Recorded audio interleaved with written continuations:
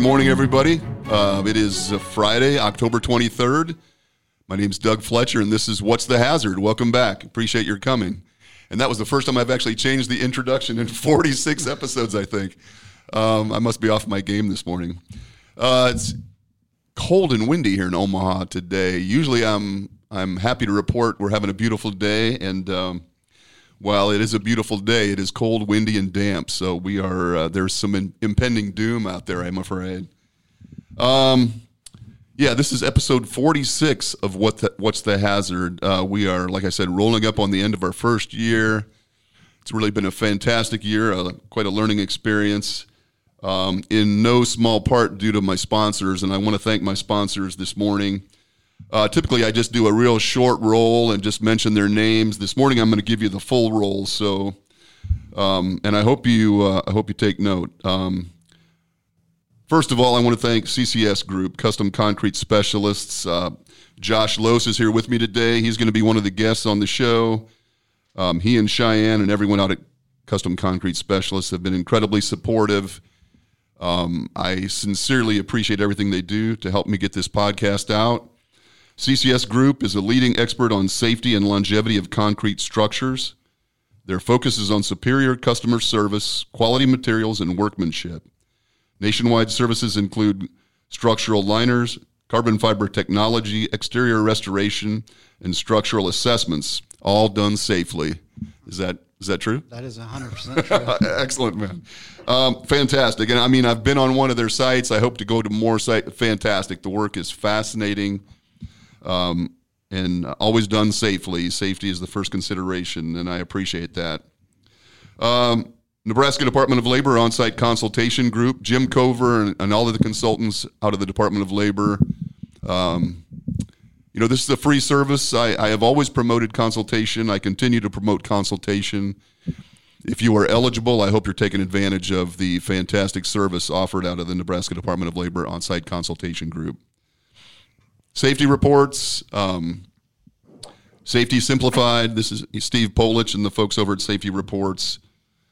Quality Safety Solutions, and excellent support and affordable price. And they continue to grow and expand their offerings. Very innovative and very reactive, or responsive, I should say, to the needs of the customers.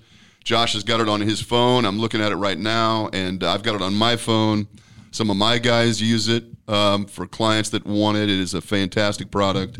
I hope you've taken a look at it. If not, get on their website and take a look. And then finally, Mid-America Martial Arts, my good friend Aaron Cerrone, who is our leadership expert, who joins me the last Friday of every month. I don't have anything to roll about Mid-America Martial Arts. Just go to the website, check it out. If you are interested in physical fitness, exercise, personal well-being, confidence, all of those things, man. They've got it at Mid-America Martial Arts. So to all my sponsors, thank you very much. All right, let's get to the guests. I mentioned Josh Lose with CCS Group. I've also got on the Zoom. I don't even see your face, man. Do you have your camera on, or is this going to be from? This is going to be what you get from me today. From behind the black tape. Yeah, I used to have I have a piece of black tape over my camera, so. Jim Seibert. Let me just give you your Jim Seibert with the National Grain and Feed Association. Where are you, Jim? This is what you're going to see because of my computer docking station. Oh, gotcha. Okay. So I'm in here. I love it. Okay, man. Perfect. Oh, that's fantastic. I've got that same camera issue, I think. Well, thanks for joining me again. I know that, you were with me last week, and that was a really interesting episode. Thanks for coming back, and Josh, thanks for driving up, man. I appreciate it. What I really, I've been thinking about this for quite a long time. I spent, about 20 years with OSHA. I spent 8 years with the Department of Defense as a civilian, and I've noticed over the last 30, 35 years that the vast majority of effective safety people that I deal with have come out of the military. For some reason, the military seems to put out really good quality safety professionals, and I see them throughout the private sector. I see them in public sector positions. I know both of you served, and I just wanted to talk a little bit about what it is about that military service and the preparation that makes for good, effective safety professionals. So that's kind of what the topic I was interested in discussing. If you wouldn't mind, if each of you could give me just a little bit of your background. You guys actually both, I think you served together, did you not?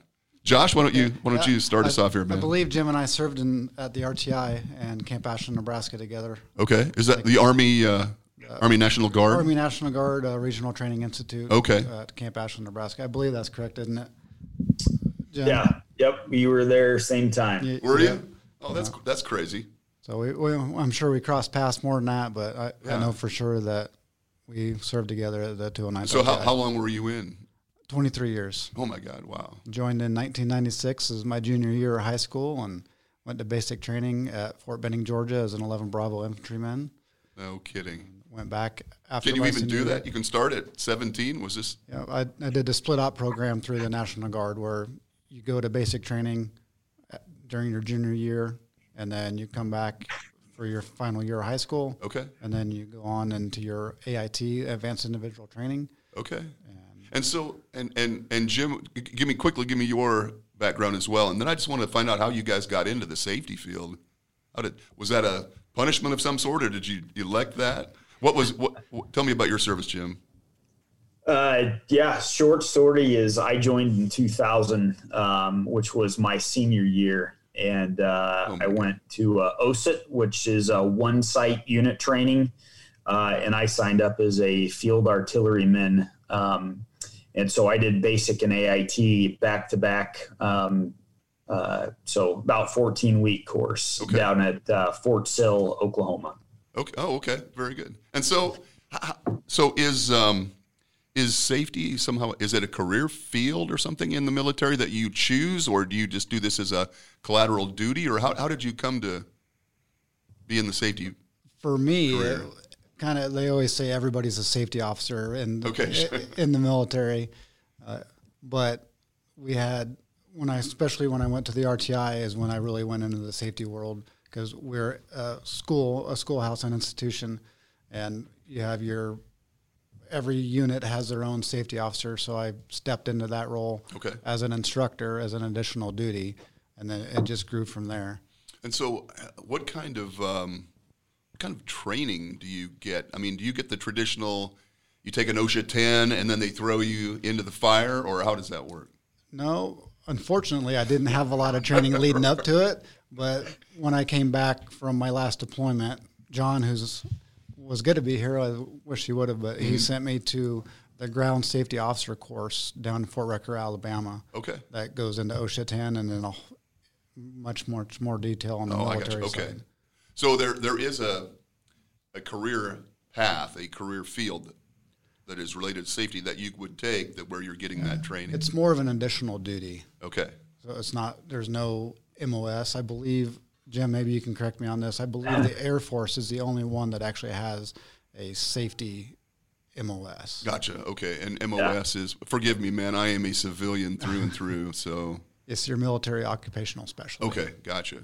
And what route did you take, Jim? How did you get to be a safety guy? I was not nearly as fortunate as Josh. There is no branch of Army. There's no specialty that focuses there, and typically it's more of a baptism by fire. That additional duty is not given as a blessing or hey, congratulations. Right. Yeah, it's nothing like that. There's no bump in pay or anything that comes with that. No, it's hey, we have to do this because of audit purposes. We need to do this, and we need to make sure that we're training safely. You're the guy. Here's the book, and go forth and do good things. Okay, gotcha. My route didn't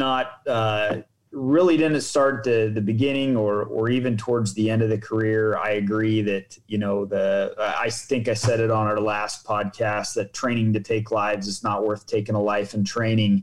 So that mentality is everyone's a safety officer and we're all supposed to be looking out for each other. And there's some certain niches that you can get into and specific trainings that we use a composite risk management worksheet that it's almost a JSA if you really think about it, but it kind of helps you look at what you're about to do, and you try to look at all the variables to that training. Interesting. And okay. Sounds very much like a JSA or something. Yeah. You kind of give it a level of severity, and based off that severity, you have to come up with mitigating actions to lower the severity level of what you could be having going on in that training. So it was kind of all those small steps, small items that are in the big picture, a little bit bigger than they are, that kind of ingrained it into my head. And then after my last deployment to Iraq, really what started me down this safety and regulatory pathway was a company, an ag company, took a big chance on me in operations to come in as a facility manager. Smaller company, but they had a lot of issues. And my safety career started 2 weeks after I took that management position. And that is when 2 OSHA inspectors showed up at my door and said, "Hey, we want to look at your safety program." And I said, "Well, what safety program?" Of course. I've heard that said many times. Yeah. From that point going forward, I became the subject matter expert and turned around and I had to produce a safety program for 5 other facilities after that inspection. So that's where mine kicked off. But I mean, so both of you, you describe doing a lot of risk assessment, regardless of what you call it, whether you call it a job hazard analysis or whatever the military term for that was. Your duties involve risk assessment, and the stuff that you're doing in the military, obviously there is some high significant stuff that you guys are doing. So these are critical evaluations that you're making, and that skill translates really well into what we do in the private sector. Yes. That risk assessment thing, right? I mean, is that they line up very, very, very similar. Yeah. You look at your different tasks that you're doing, you break that task down into the steps, and like Jim was saying, it just kind of breaks it down by a chart on severity levels, and then the higher the severity level, the higher the officer that actually has to sign off on the report itself. Well, that's not a horrible concept when you get right down to it, even for the private sector. I know that we do that a lot in permitting, when you're talking about hot work permits or electrical safety permits, that the significance is so much higher that the level of approval tends to increase, the person making those decisions, and that's a very similar concept. So how did that inspection go when the OSHA guys showed up 2 weeks into your tenure? It wouldn't take you too long to find it, but we were slapped with about $160,000 worth of fines.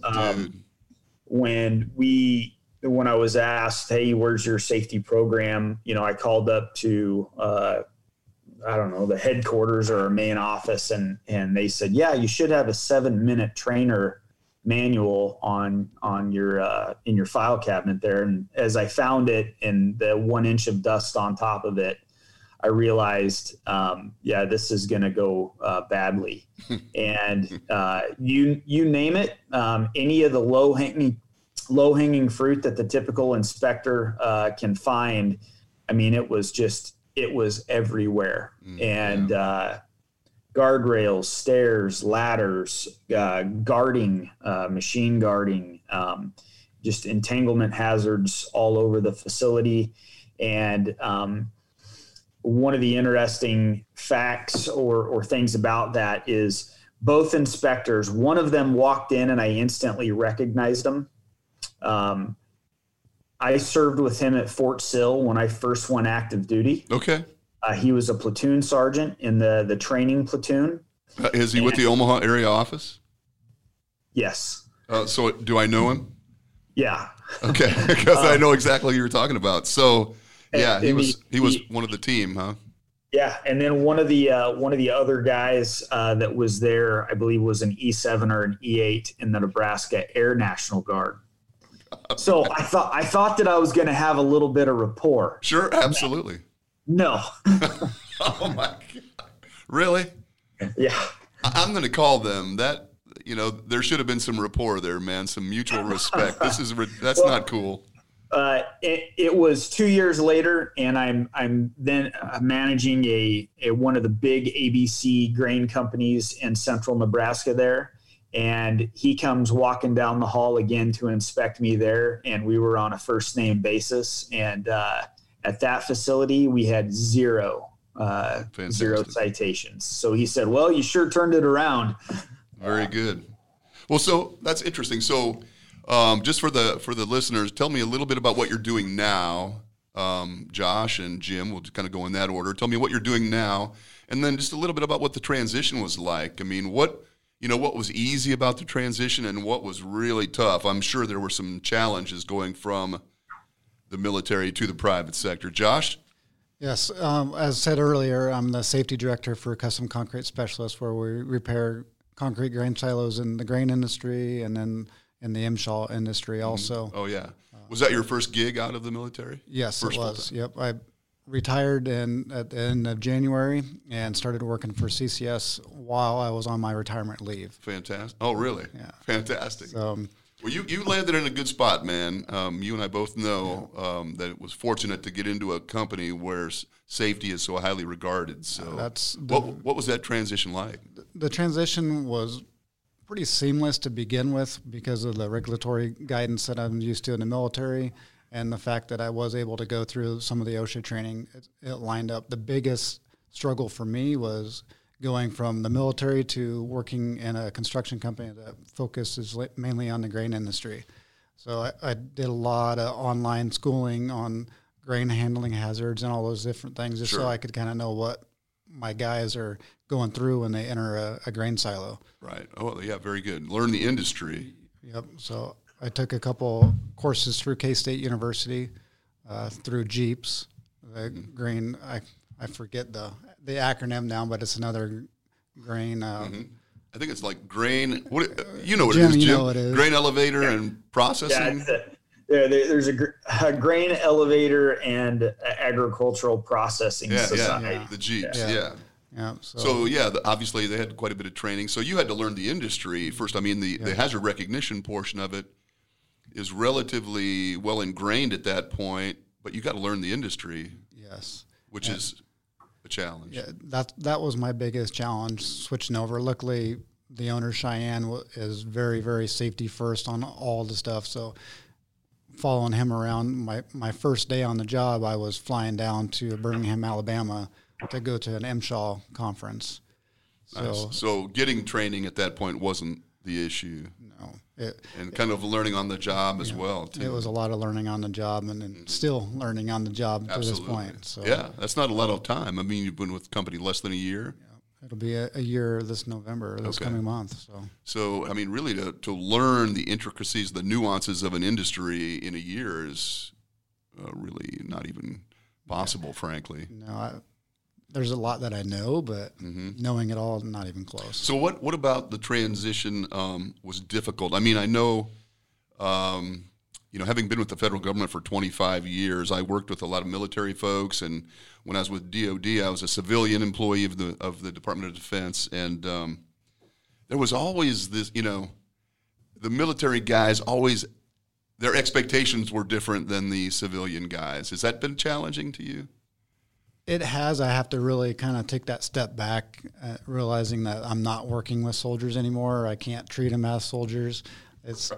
I have to be a little bit more politically correct, I guess, would be the right thing. I ended my military career as an operations officer with the RTI and did a lot of the safety stuff there. So I was actually able to start my transition mentally before I even got out of the industry, out of the military and into the civilian sector. So there was a step between being out in the field as a soldier and then being in the private sector. Yeah. I could see that would be particularly frustrating at times where, man, just the lack of discipline or organization or all of those things. I have seen the military guys at OSHA get incredibly frustrated. I mean, they are used to, as you said, they're used to dealing with regulations. Those things don't bother them. They acquire that ability quickly, once they learn the specific OSHA codes and things. But you can see, even in like the Monday morning meetings that we used to have, you can just see the pain on their face when they're, just exposed to this bureaucratic, public sector or private sector. It's, I don't know, insanity. It is a challenge. Fortunately, we have a lot of crews that are from Guatemala, so they've dealt with some of those same hardships that the people in the military have. Mm-hmm. And you can see the difference from the people that have had lifelong struggles compared to people that have had things handed to them. Really? Yes. That's kind of interesting. So your guys aren't standing there with their hands out expecting all of these niceties? None of them really are wanting those handouts. And one of our lead superintendents was in the Guatemalan Army. Oh, really? So as soon as So does he beat his guys with like a cane? No, he doesn't. But he has that discipline set Sure. in them, and Sure. he expects things of them. When they don't do it, you can see the frustration in his face. Right. And I don't want to overstep, but I'm afraid that we don't really hold people accountable or have high enough expectations oftentimes anymore. That seems to have lessened, and I think that's a problem. Yeah. I don't think there's anything wrong with expectations of. No, and that's one of the things from the military. A good leader will tell you, here's my expectations for you, put it down on a counseling statement, and then visit with you quarterly saying, here's what I expect. And then when they visit with you in the next quarter, they're like, okay, here's the things you're meeting, and here's the things you still need to work on.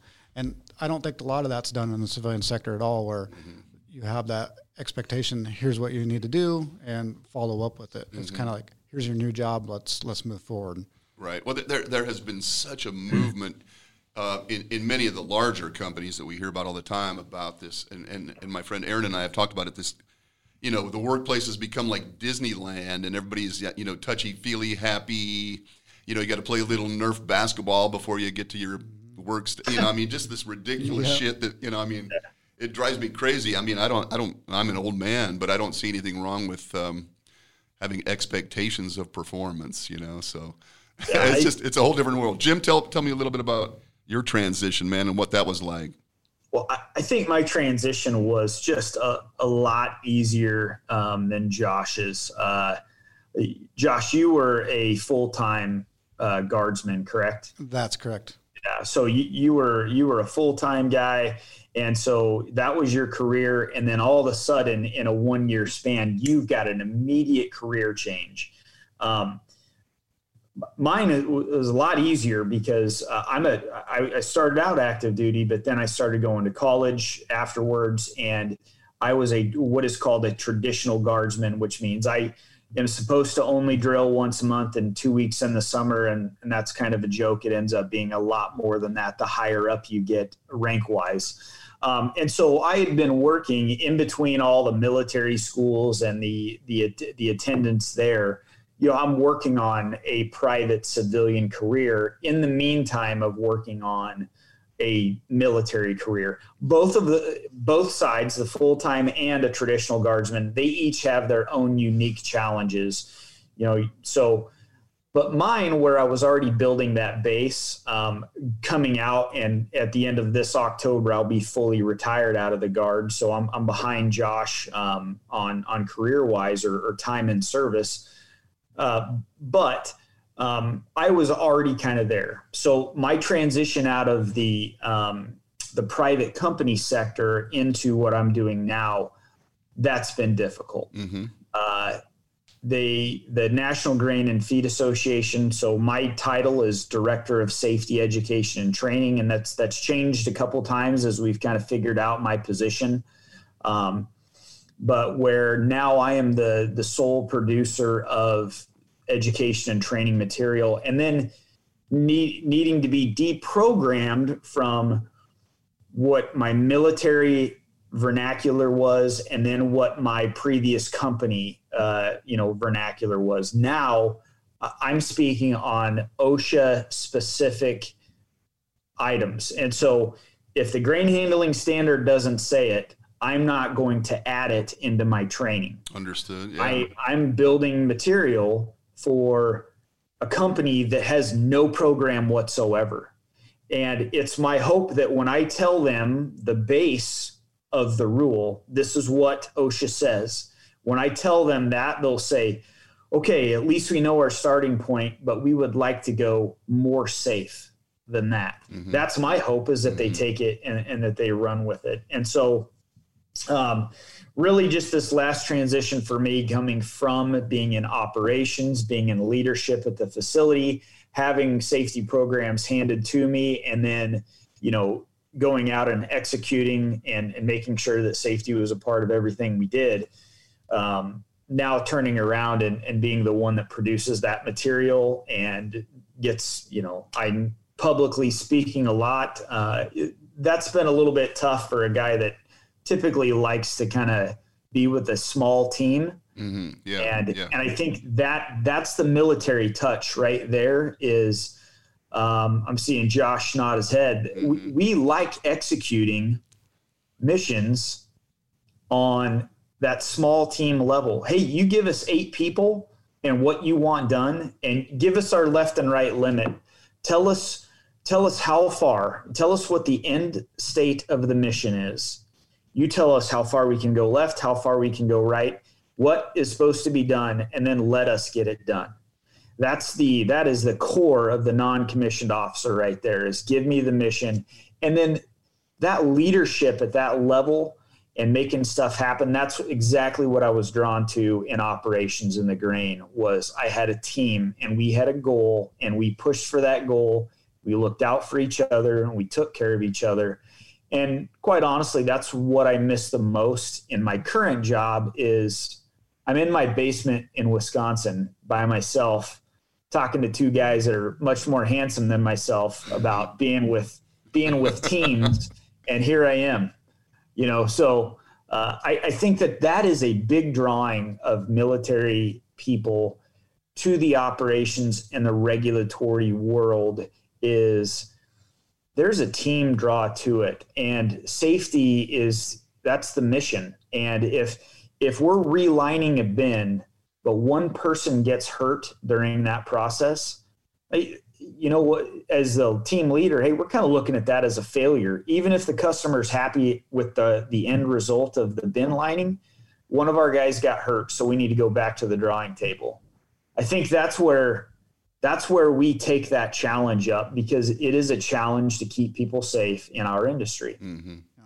Definitely. Would you agree with that? Absolutely. That whole team concept and give me a mission. I think, that resonates with me, and I'm not obviously not a team guy or anything like that, but I get that. Yeah, and that's the biggest thing that I missed since retirement, is that military team.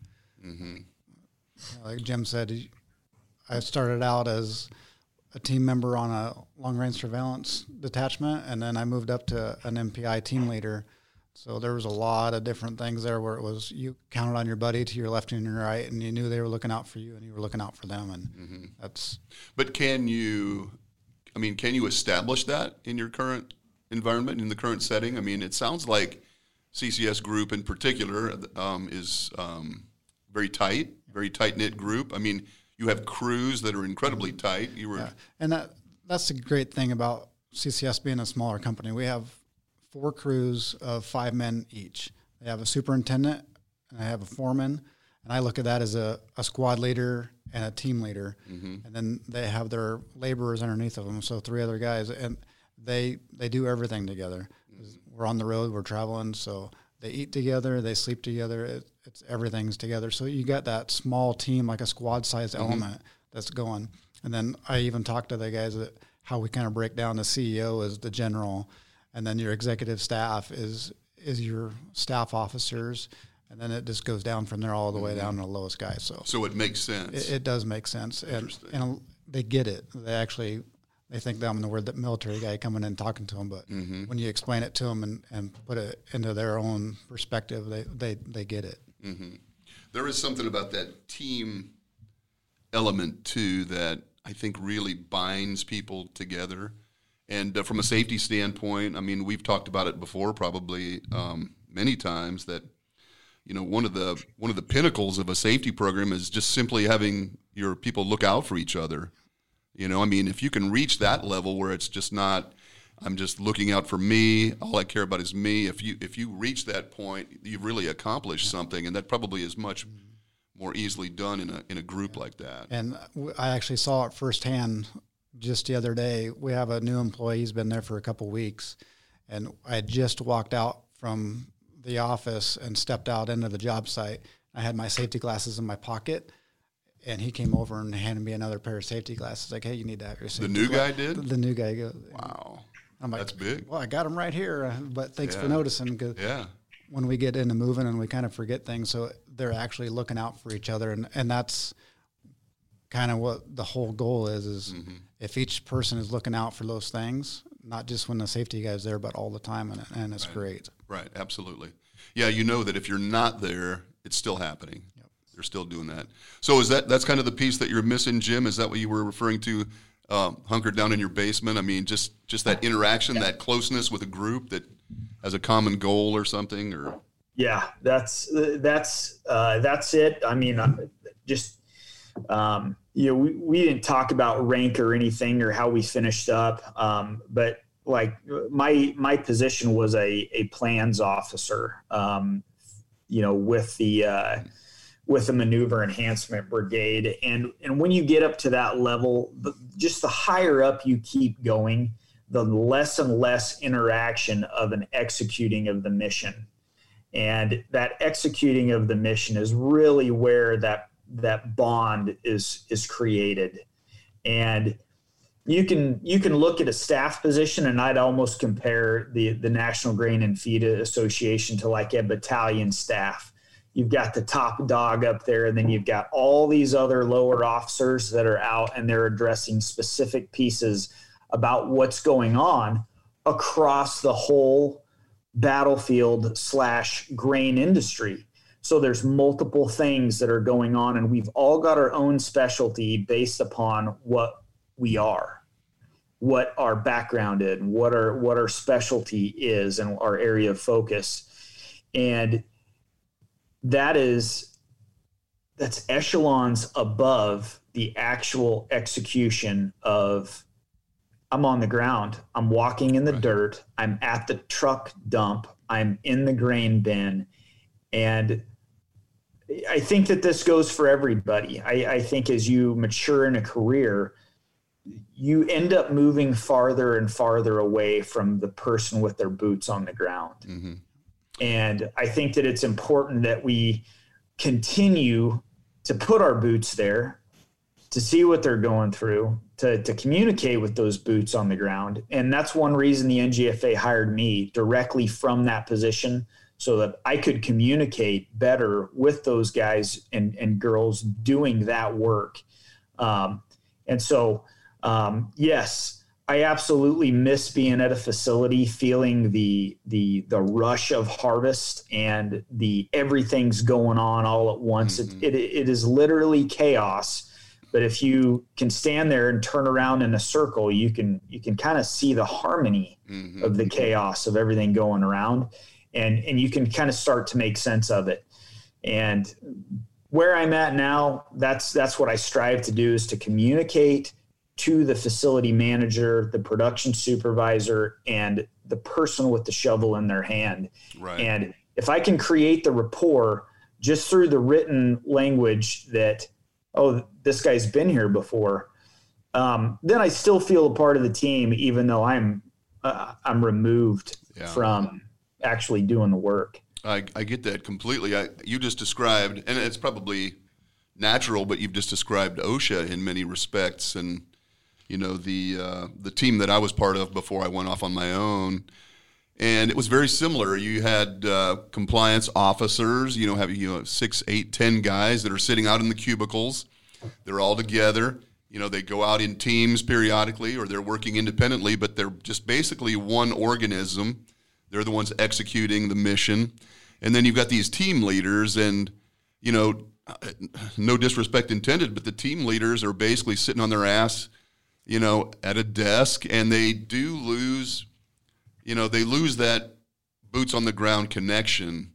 And all of a sudden you see this evolution in them, that when they first get that team leader gig, they've just come out of the field and they're still well connected. And, after, and my good friend, Darwin Craig, my buddy, who was also in the Army National Guard many years ago, but he's been in that team leader job for 20 years, and I don't think, he probably desperately misses making inspections and being out in the field.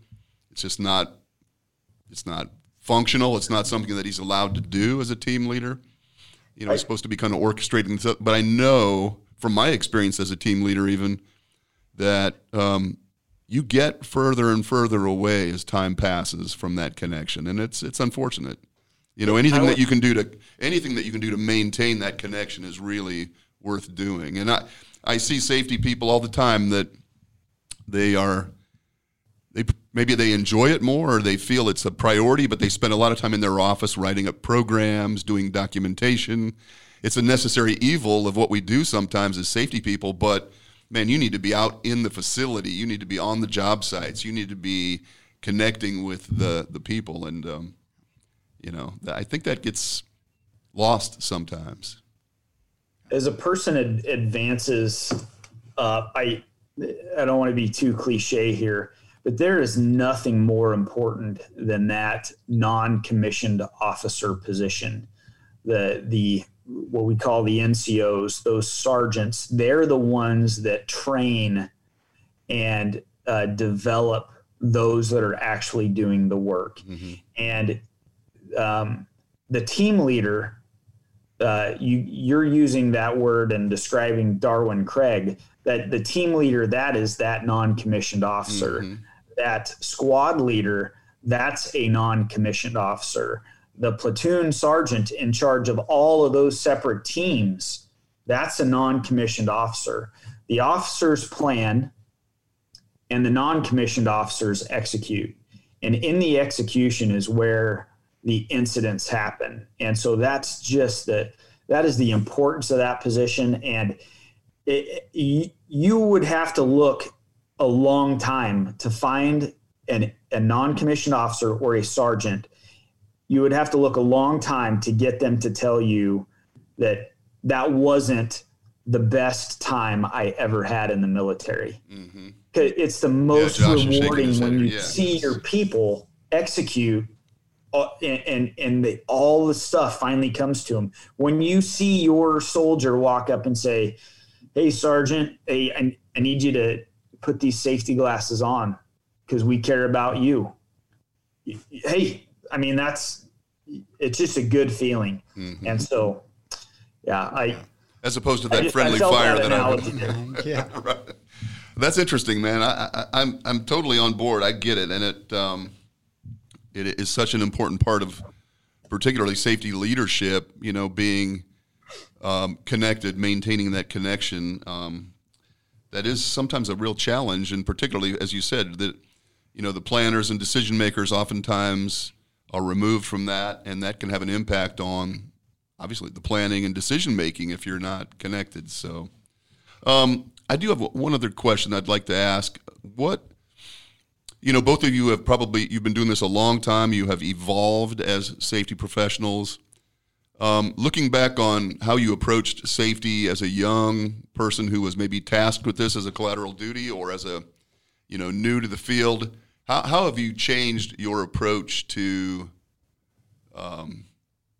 safety, communicating safety, implementing safety, executing safety? What, Josh, what's changed in your world, man, since you were young and brash and when I first got the task, it was when I was an instructor, and we had, I would say it's TRADOC, which is who governs all the training that happens in the military.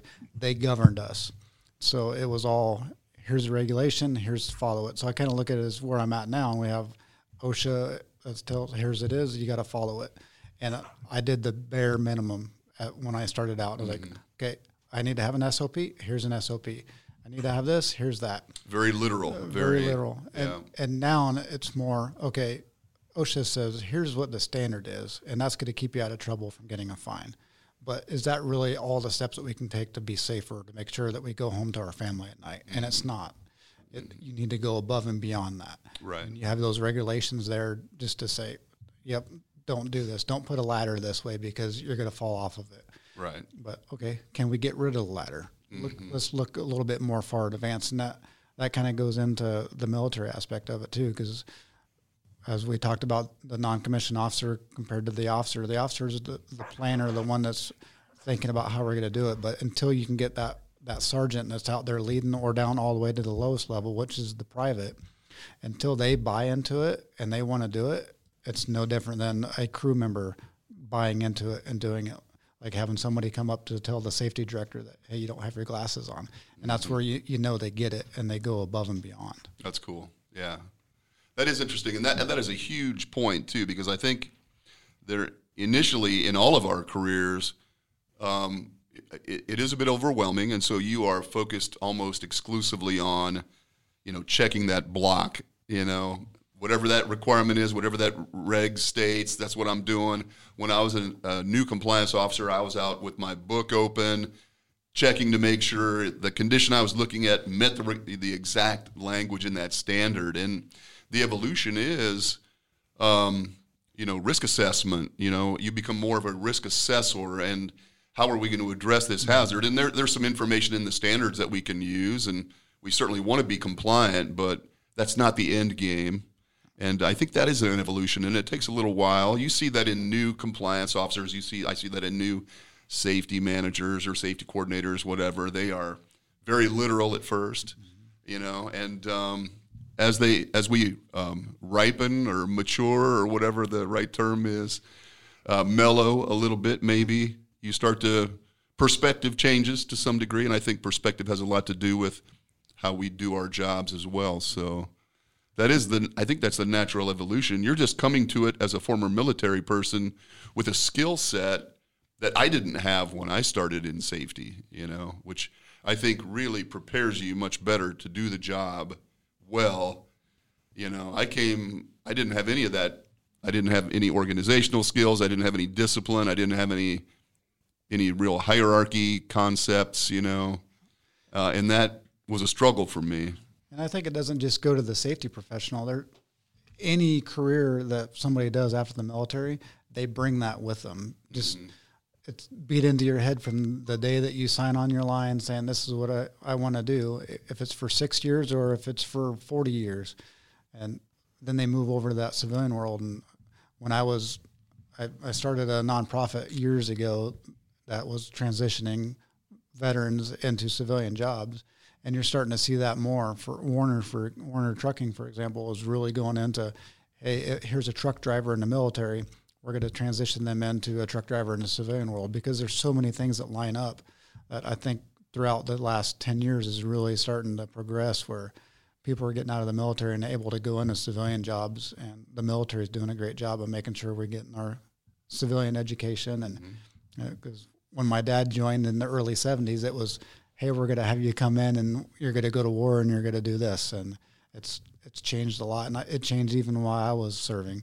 I had no intention of doing anything outside of the military until I started getting older in age and seeing the different things. So there's a lot of correlation between I didn't know you had that nonprofit. Is it still operational? It went away. It went away. But I like the idea. I like the idea of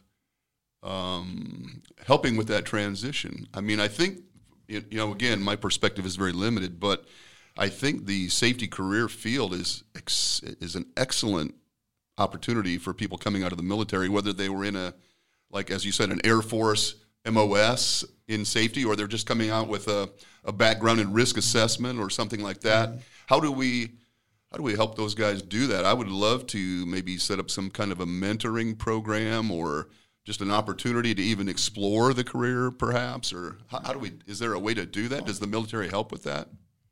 I think there's opportunities out there for the military to help with it. And like you said, the risk assessment, everybody does them for every task we do. A good leader is going to sit down and say, here's our risk assessment. Here's some of the biggest things to work out. For doing a PT test, for example, you have to set up cones to block off the road so nobody drives through the cones and tries to run your guys over when they're running. And I think if they see that transition and how seamlessly really it is from the military over to the civilian side, you're just looking at it the same way. It may be on a different form, but it's really the same thing. And I see that more every day as I'm doing stuff and looking at regulations and SOPs it's very interesting to see everything correlates from what I did in the military to what I'm doing now. Nice. Jim, what do you think, man? I mean, is there a way that we can perhaps assist in this transition? Maybe that's not even a reasonable consideration. I don't know, but I think that there is obviously a fit that we can exploit. I think there absolutely is. And I think to an extent, we're seeing some of the fruits of the labor of those that have come before us already. And some of those that are still in current military leadership in the state of Nebraska. They don't allow me to lobby on Capitol Hill because evidently I'm just too country. However, we've got those good lobby folks that go up and take the constituents, their worries to heart, and they go up and lobby on that behalf. And Josh just brought up a great example of not necessarily a full-blown lobby for something, but here's an example of what our state government has already done, and that is the military driver's license. And I don't know how many times as a commander, once that bill was passed, where if they had X number of experience and miles, I could sign a waiver and I could say, these are the vehicles this person is authorized to drive in the military. Here's their military driver's license. That soldier could take that to the DMV and get a CDL. And so there's one example. There's other examples that are out there, like we have vertical and horizontal engineers. Same thing with those engineers. When they go to those courses, they receive, some of them receive electrical certifications, their construction certifications. That can transition right over into the civilian sector as well. Water purifiers, generator mechanics, heavy wheeled vehicle mechanics. There are a lot of qualifications that can transition right over into college credits and right over into civilian licensed occupations.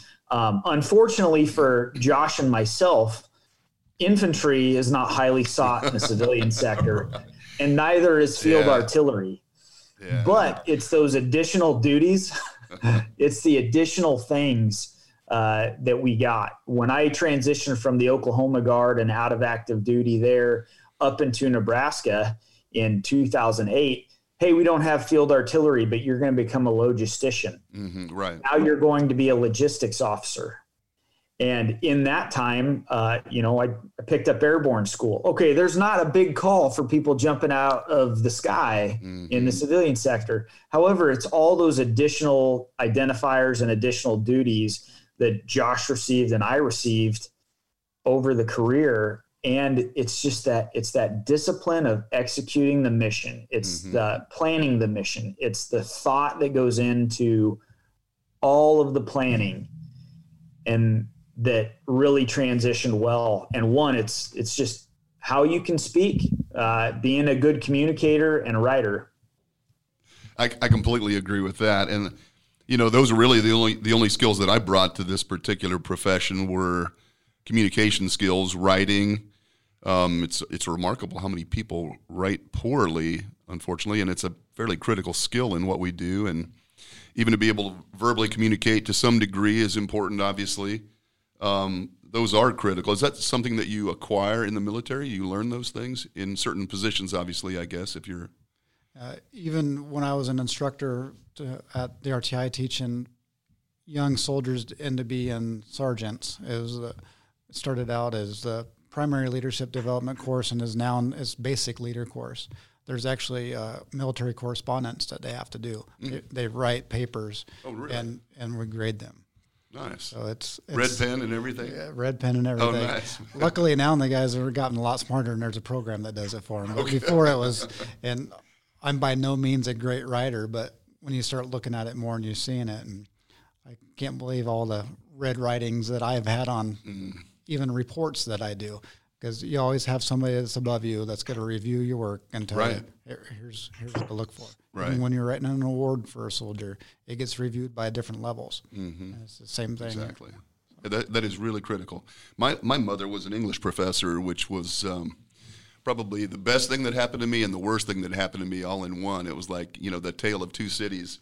She was hypercritical about language and writing, basic writing skills. And, while most guys were getting their mouths washed out with soap for swearing, I was getting my mouth washed out for using double negatives in a sentence or maybe dangling a participle or something here and there. She was a pretty harsh critic, but ultimately it's something that I really appreciate. That the ability to write to some degree, accurately. But I'm gonna wrap this up with one question for each of you. If you would just take a minute or two, what if you were looking for a new safety professional?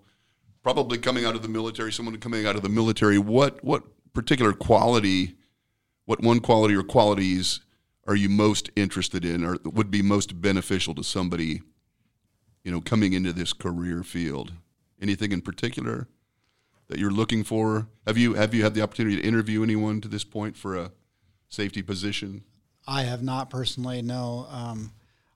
I kind of look back at what we talked about earlier with those additional duties.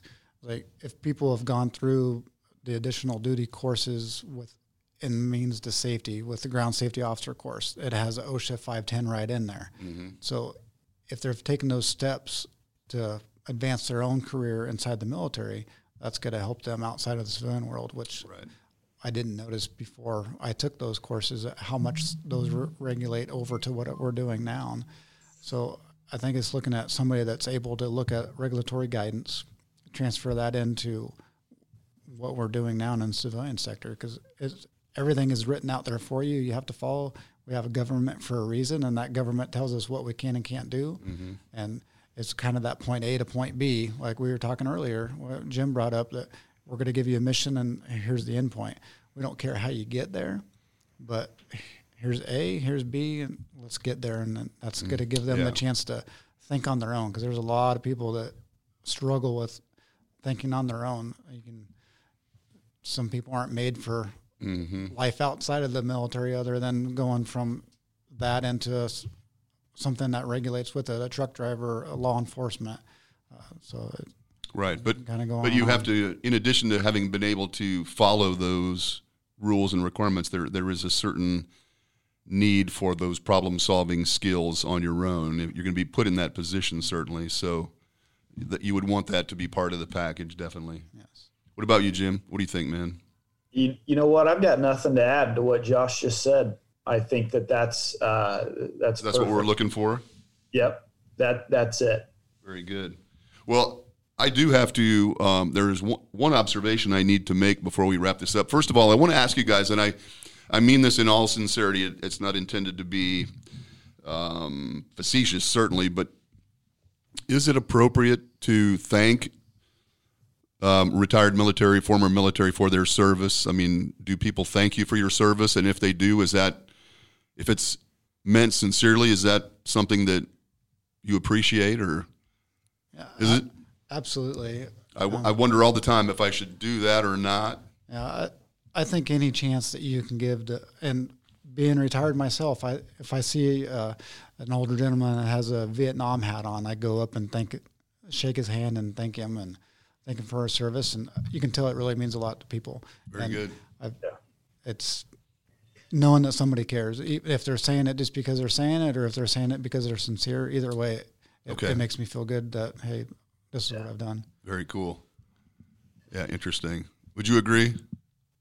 Yeah, it catches a lot of people off guard when somebody comes out of their way to do that, and sometimes, as a vet, you get a little tongue-tied. And my best response to that is thanks for the support. Mm-hmm. Because honestly, if it wasn't for the patriot that's willing to go thank a vet, first off, if they're coming out of their way, they're a little bit patriotic, and that they support the uniformed service and they support you. And so just thanking them for that is Yeah, it's a two-way street. I think it's always appropriate to when you can recognize any uniform service, a first responder, any of those folks. Right. You thank them because they've really got tough jobs, and just Agreed. make them feel good for the moment. And that, I completely agree. A lot of people.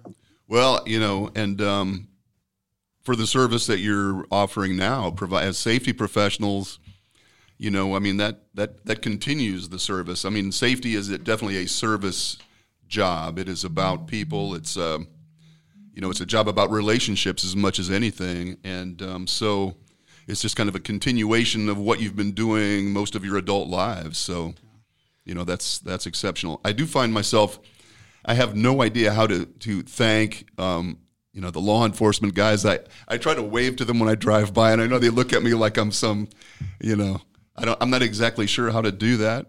I don't encounter, police officers, law enforcement guys on foot very often.